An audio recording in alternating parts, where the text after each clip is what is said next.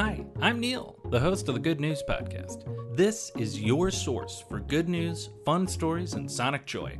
All of this goodness is coming to you from beautiful Chicago, Illinois.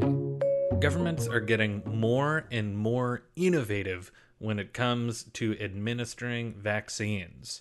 Case in point, Romania. If you are in Romania and you are interested in getting a vaccine, which hopefully you are and you can, then I'm going to encourage you to go to Dracula's castle in Transylvania, which is now a COVID-19 vaccine center. Widely believed to be the inspiration for Bram Stoker's Dracula, the castle of Vlad the Impaler is now a place where you can get a more modern impalement. I'm not sure if that last bit is actually helping anyone who is maybe nervous or hesitant about getting the vaccine, but it was just sitting right there, you know? And, I kid you not, if you go, you'll get free entry to the castle's exhibit of 52 medieval torture instruments.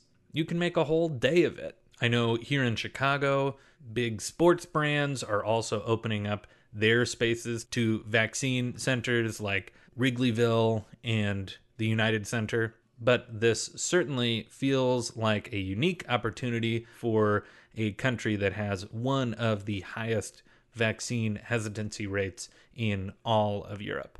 So if anyone has gotten a vaccine at a more spooky place, I'd love to hear about it.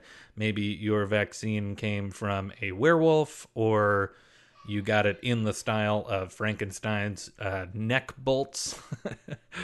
But I love the idea that the government is kind of leaning into the irony, question mark, of getting a vaccination at Dracula's castle. Thanks for listening. If you've got good news or an idea for the show, amazing. Send an email to hello@thegoodnewspodcast.fm. While you're at it, follow us on Twitter @thegoodnewspod. If you love the show, think about supporting our Patreon or reviewing us wherever you're getting this podcast from. Both are great. The music you hear on the show is from Poddington Bear.